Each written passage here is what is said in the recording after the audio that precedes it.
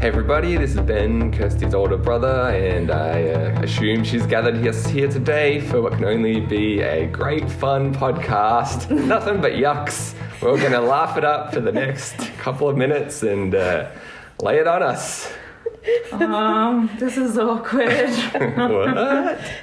I was listening to the start of your most recent episode on the way over here. Yeah. And you were like, all right, this is episode 4, or chapter 4, where things take a turn for the worse. It gets a bit serious. I'm like, this is the one where it gets like, I don't know if you've been listening to the past few episodes, but yeah. It reminded me of that 70s show quote where Eric's like, he's been Red, his dad. He's like, all right, fun time's over. And then Eric's where like, were the fun times? Yeah, where was I for fun time? That's how I felt listening to that. I'm like, where was I for fun time? Yeah, I wonder what people would think, because, I mean, when you're writing a book, what you submit is usually the first 3 chapters, like to publishers and stuff.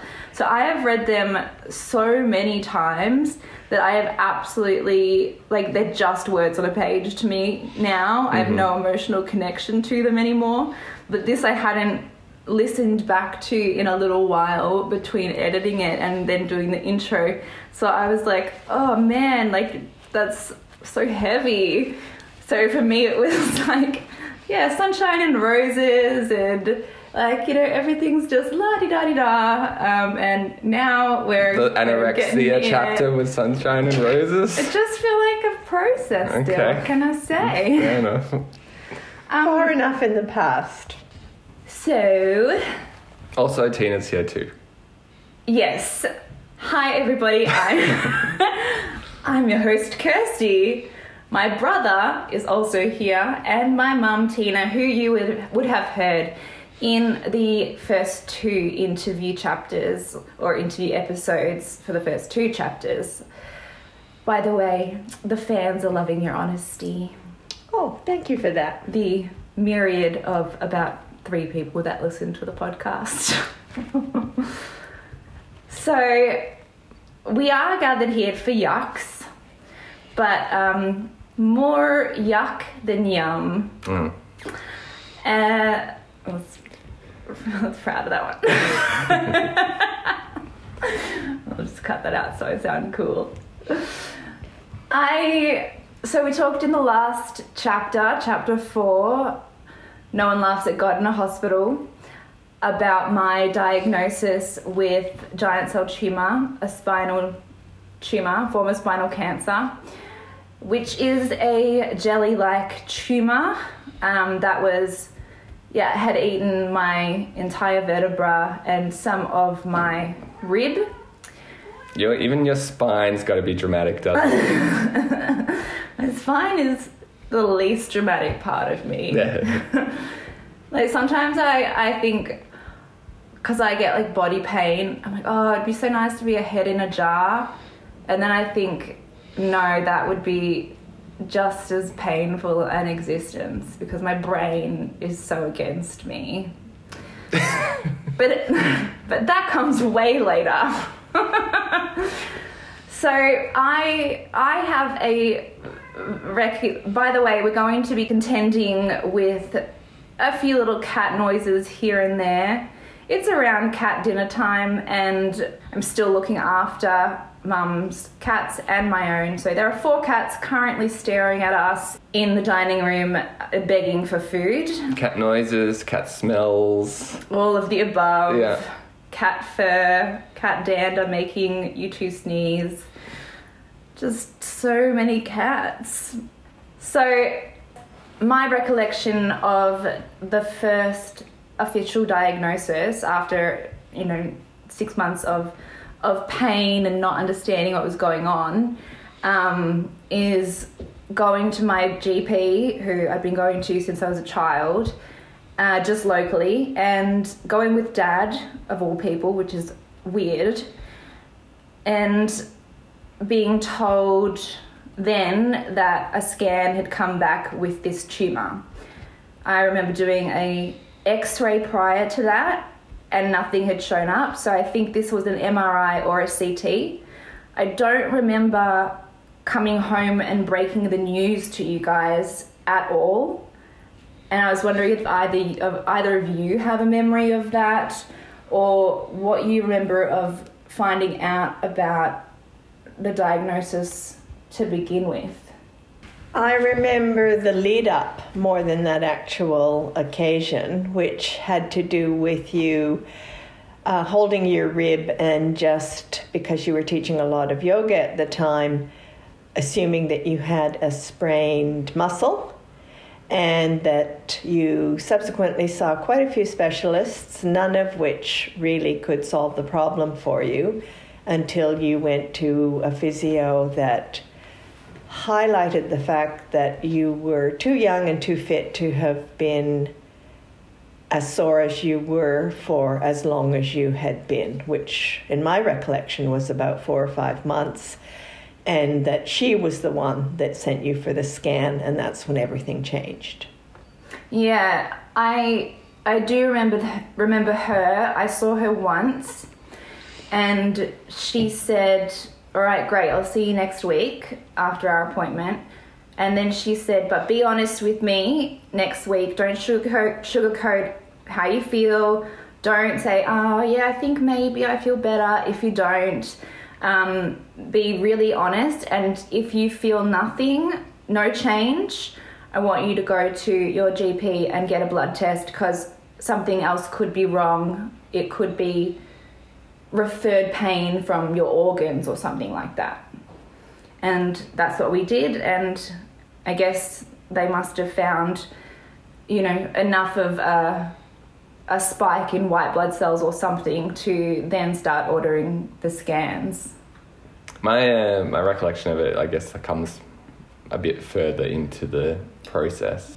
I don't remember those early days so well, but the main recollection I have of finding out about your diagnosis was us three at a hospital, and there was some doctor coming out to talk to us about it and show, I think you must have had an x-ray or something, so he put that up on the screen.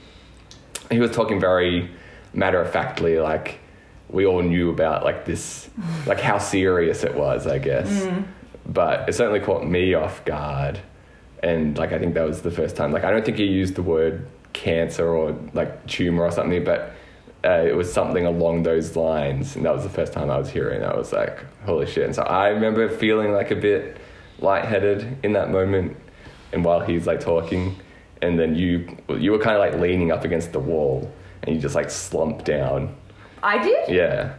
You were basically curled up, with your feet up against your chest against the wall, while he was while the doctor is telling us all this information. And this was in the hospital, do you remember this? Yeah, I don't know if it was an actual hospital or a clinic of some kind. Was it or the whatever. surgeon? I have no idea who it was, but it was obviously someone who was examining the x-rays and stuff. It seems he was ahead, 5 steps ahead of all of us, I was obviously That's crazy. if we were at the hospital, we must have known it was something serious. Yeah. But I guess the level. Yeah, there was no easing you into hey, we know this might sound scary, but we found a tumor or whatever. It was we obviously all know about it, so here's the scan, and here you can see how it wraps around your spinal cord, and you could be paralyzed. You will be paralyzed if we don't do the surgery, but you could be paralyzed by the surgery. That's really crazy. I don't remember that at all. But that doesn't surprise me, because I feel that was one of those moments. I remember, I said, I was a bit lightheaded, and I was standing up. I didn't have to sit down like you did.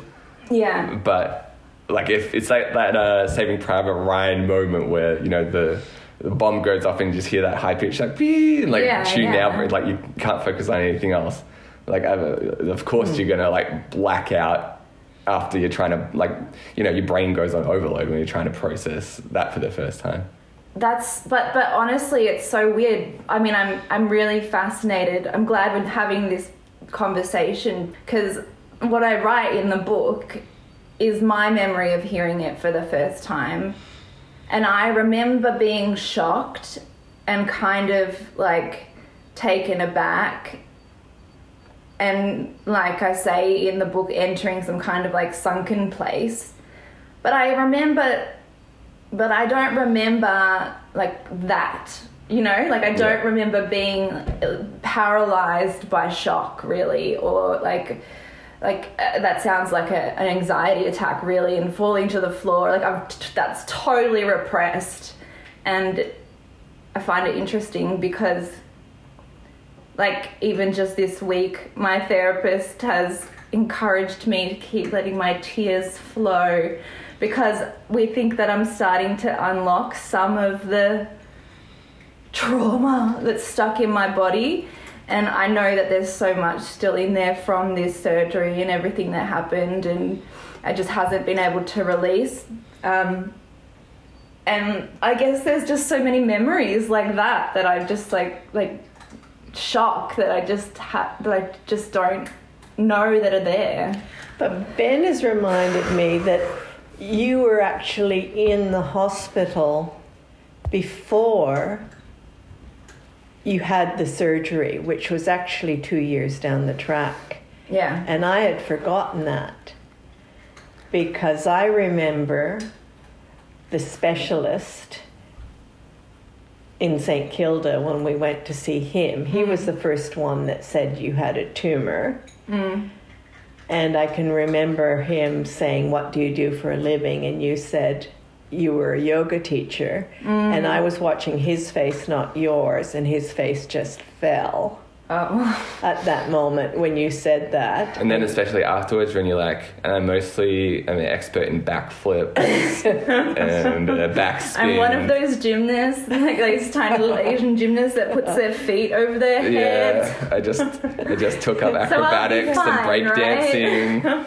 Right? And he said, "I want you to go to the hospital right now, today. I want you to go home and pack your bag and go to the hospital today." But by the time we got home, we got a call that said, "Don't worry, we're not going to put you in today."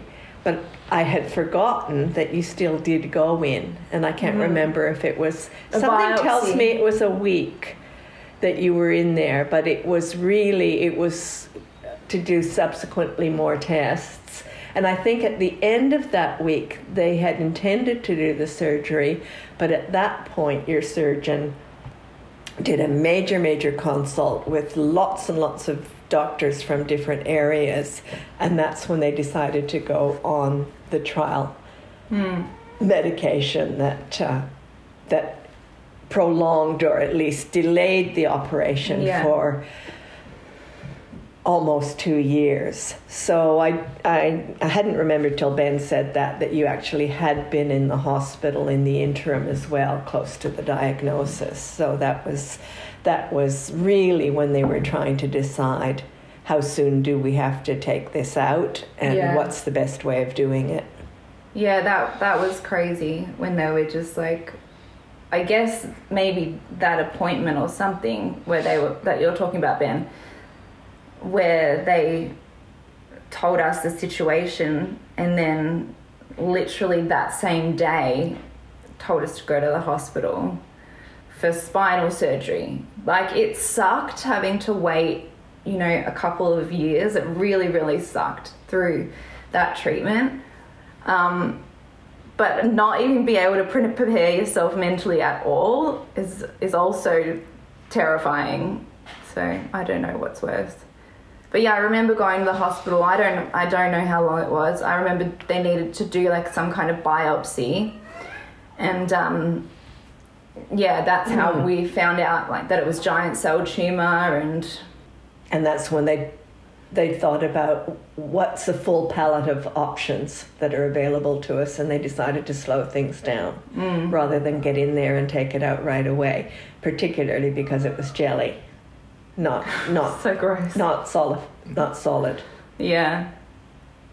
Does anyone else have any final thoughts? Yeah, have you ever seen that movie 50-50 with Jonah Hill? Yeah, I think so, yeah. You don't have like a strong reaction to it though, or recollection? Wait, no, I think, is that the one with, what's his name when he has cancer? Yeah, Jonah Hill's got cancer. Oh, no, I'm thinking of something else. Okay. Well, No, I'm just thinking of 50 Days of Summer or something. 500 Days of Summer? Yeah, that's the one. It's basically the same movie. Who's that guy? Joseph Gordon-Levitt. Yeah. From What are you guys doing? not from 30 from. I'm gonna bring this all around. You'll see. It all comes full circle. Yeah. What's the show he started at in? Third Rock from the Sun. There we go. Yeah. I said, not 30 Rock. No. They're all very close. I can see how you got there. For Thank sure. you. No, 50. Now you're messing me up. 50-50. A good movie. But I remember watching it on an airplane about this time. I think I was going to America, and so it's just one of the in-flight options. And it's like, oh yeah, Jonah Hill comedy, that'll be fun. Oh. And it was like basically like right after you'd got your diagnosis. Oh dear. And it's weirdly similar to your story. Oh. Like he's got this rare form of cancer, and it's been a decade since I saw it, but I'm pretty sure it's like a spinal cancer. Yeah. And so like the whole movie, I'm like, well, I've started this, I can't bail out now, but like after watching it after knowing what you're going through, Yeah. it was like so emotional. Yeah, of course. And so like I'm like watching this movie in like the middle of the plane, like tears streaming down my face. Yeah. Just like bare white knuckling it, like on my seat, and I'm like, if this motherfucker dies, I don't, like, no one on this plane is gonna be able to like handle being around, because I'm like I was on my own, like I just had strangers either side of me, probably like I was probably trying to hide the fact that I was like freaking the fuck out. Oh my god. But even so, I'm like, yeah, I'm doing my best to contain it. But if I get to the end of the movie and it's like him lying in a coffin, and it's like, well, that was fun. Yeah, what do we learn? Don't get a spinal tumor. And if you do, wah. Yeah. Oh my god, I wasn't expecting to laugh at it. I told you it would be for yucks. Yeah, for yucks, you did. It reminds me of when I watched A Star Is Born on the plane. First of all, we all saw it together, and I was like hysterically sobbing. Yeah. I remember. And again, I mean, similarities to my life, but that's to come. I don't want to give too much away. So you look forward to those yucks, guys. I also don't want to spoil the end of either 50-50 or your book, so I won't say if anyone lives or dies. No, thank you. Appreciate that. And I watched it again on the plane, and I, again, was alone like you were. And I was sat next to a little boy who was probably about 4, and his mum was on the other side, and I was on the aisle. And I was just like sobbing. And I couldn't, like, I was not even trying to contain it. I was a hysterical mess. And I looked over at the little boy, and he's just like looking at me wide-eyed and horrified. And his mum's like mouthing, "Are you okay?" I'm like, thumbs up. Like, it was so good. It's just such a good, it's an emotional movie. I'm so fine. And she leaned over that child and was like, and that is why we don't want you to make you a star. Oh, God. Well, thank you for the yucks, guys. Thanks, everyone, for listening. The best episode of Kirsty's podcast ever. Sadly, that's probably true. Signing off. Peace out. See you, campers. Well, as always, thank you so much for listening. It's just wild. I've received some really amazing feedback this week in my DMs, and the fact that I'm able to touch your hearts in one tiny little way, or that you can even relate to a part of this story, makes it worth it, because it was tough to live the first time and really tough to relive. So yeah, that's probably why it took me somewhere close to 7 years to get to this point now. But that's okay. I gave myself 10, so we got there. Just before we completely sign off, I have added another one of my songs at the end of this show. As you know, the chapters all have songs associated with them, most of which are other artists and not mine, but I like to share the music that I've made over the years when I can, which is often in these interview episodes. So I'm sharing a song called Left Out at Sea with you. This song has been with me since I was like 19 or 20, which is a long time ago. And it's one of those songs that I love so much. I love performing it live. I love the way it sits in my voice. I love the way it builds and ebbs and flows. But I cannot record a version I am happy with. I have tried many times. I love performing it live. My favorite memory of performing this song live is with a 4-piece band. And in that moment, I was like, oh, this is how it's supposed to sound. Like, finally I'm hearing it exactly how I hear it in my head. Because when you get into a recording studio, it's pretty sterile, you know, and you're singing in a box and you're alone and you don't have the energy of the band or the audience around you. It's a very, very different experience, and I'm not good at it.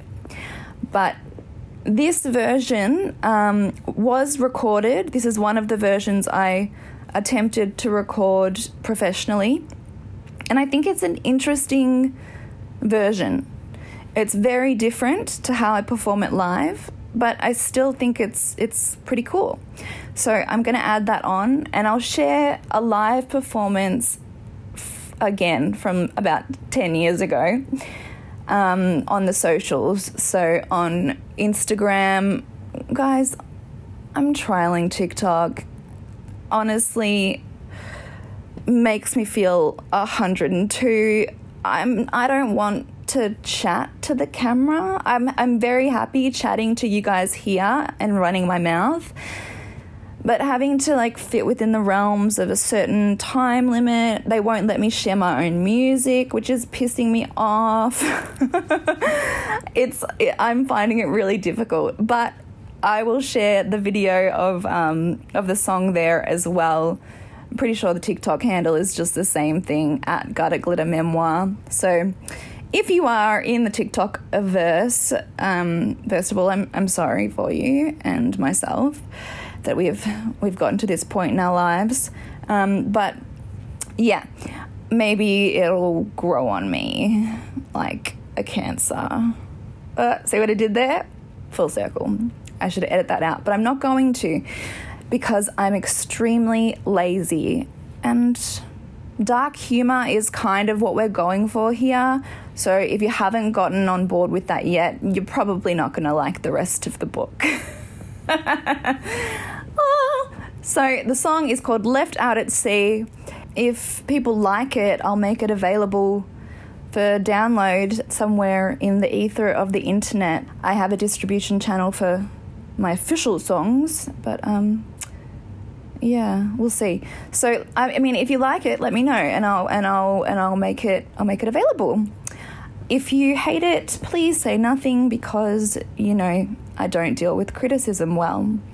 Why I'm a creative, I don't know. Okay, well, as always, please review, star, whatever, my pod, my show.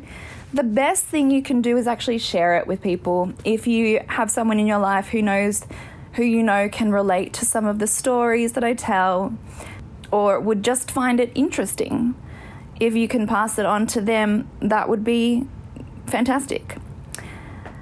Anyway, I will talk to you next week when we get to chapter 5, I want to say. Chapter 5?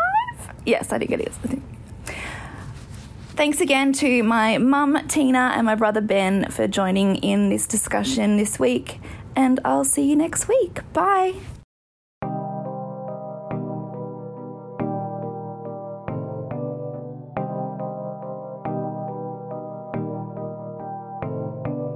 I had hoped in finding someone like you. My life so sweet, could never turn blue, but true. It all felt like a dream, a scene. Now we're left out at sea, and we cannot breathe in this ocean deep. I wander beneath, you swim alongside, and I wonder why I sigh. I awake to take one step at a time, unwind and find I'm nowhere inside. I tried so hard to open the door to more. Guide me to a place where we don't need faith, but wait, there's more than I can endure. I hide myself away for today. I can't play. Now we're left out at sea, and we cannot breathe in this ocean deep. I wander beneath, you swim alongside, and I wonder why.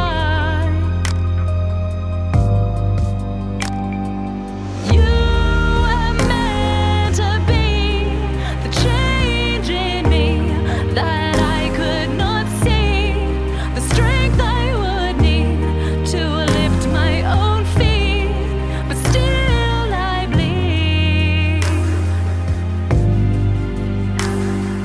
Now we're left out at sea, and we cannot breathe in this ocean deep. I wander beneath, you swim alongside, and I wonder why I sigh. Testing, testing. Hello, fans. Hello, campers. Campers. Hello, America.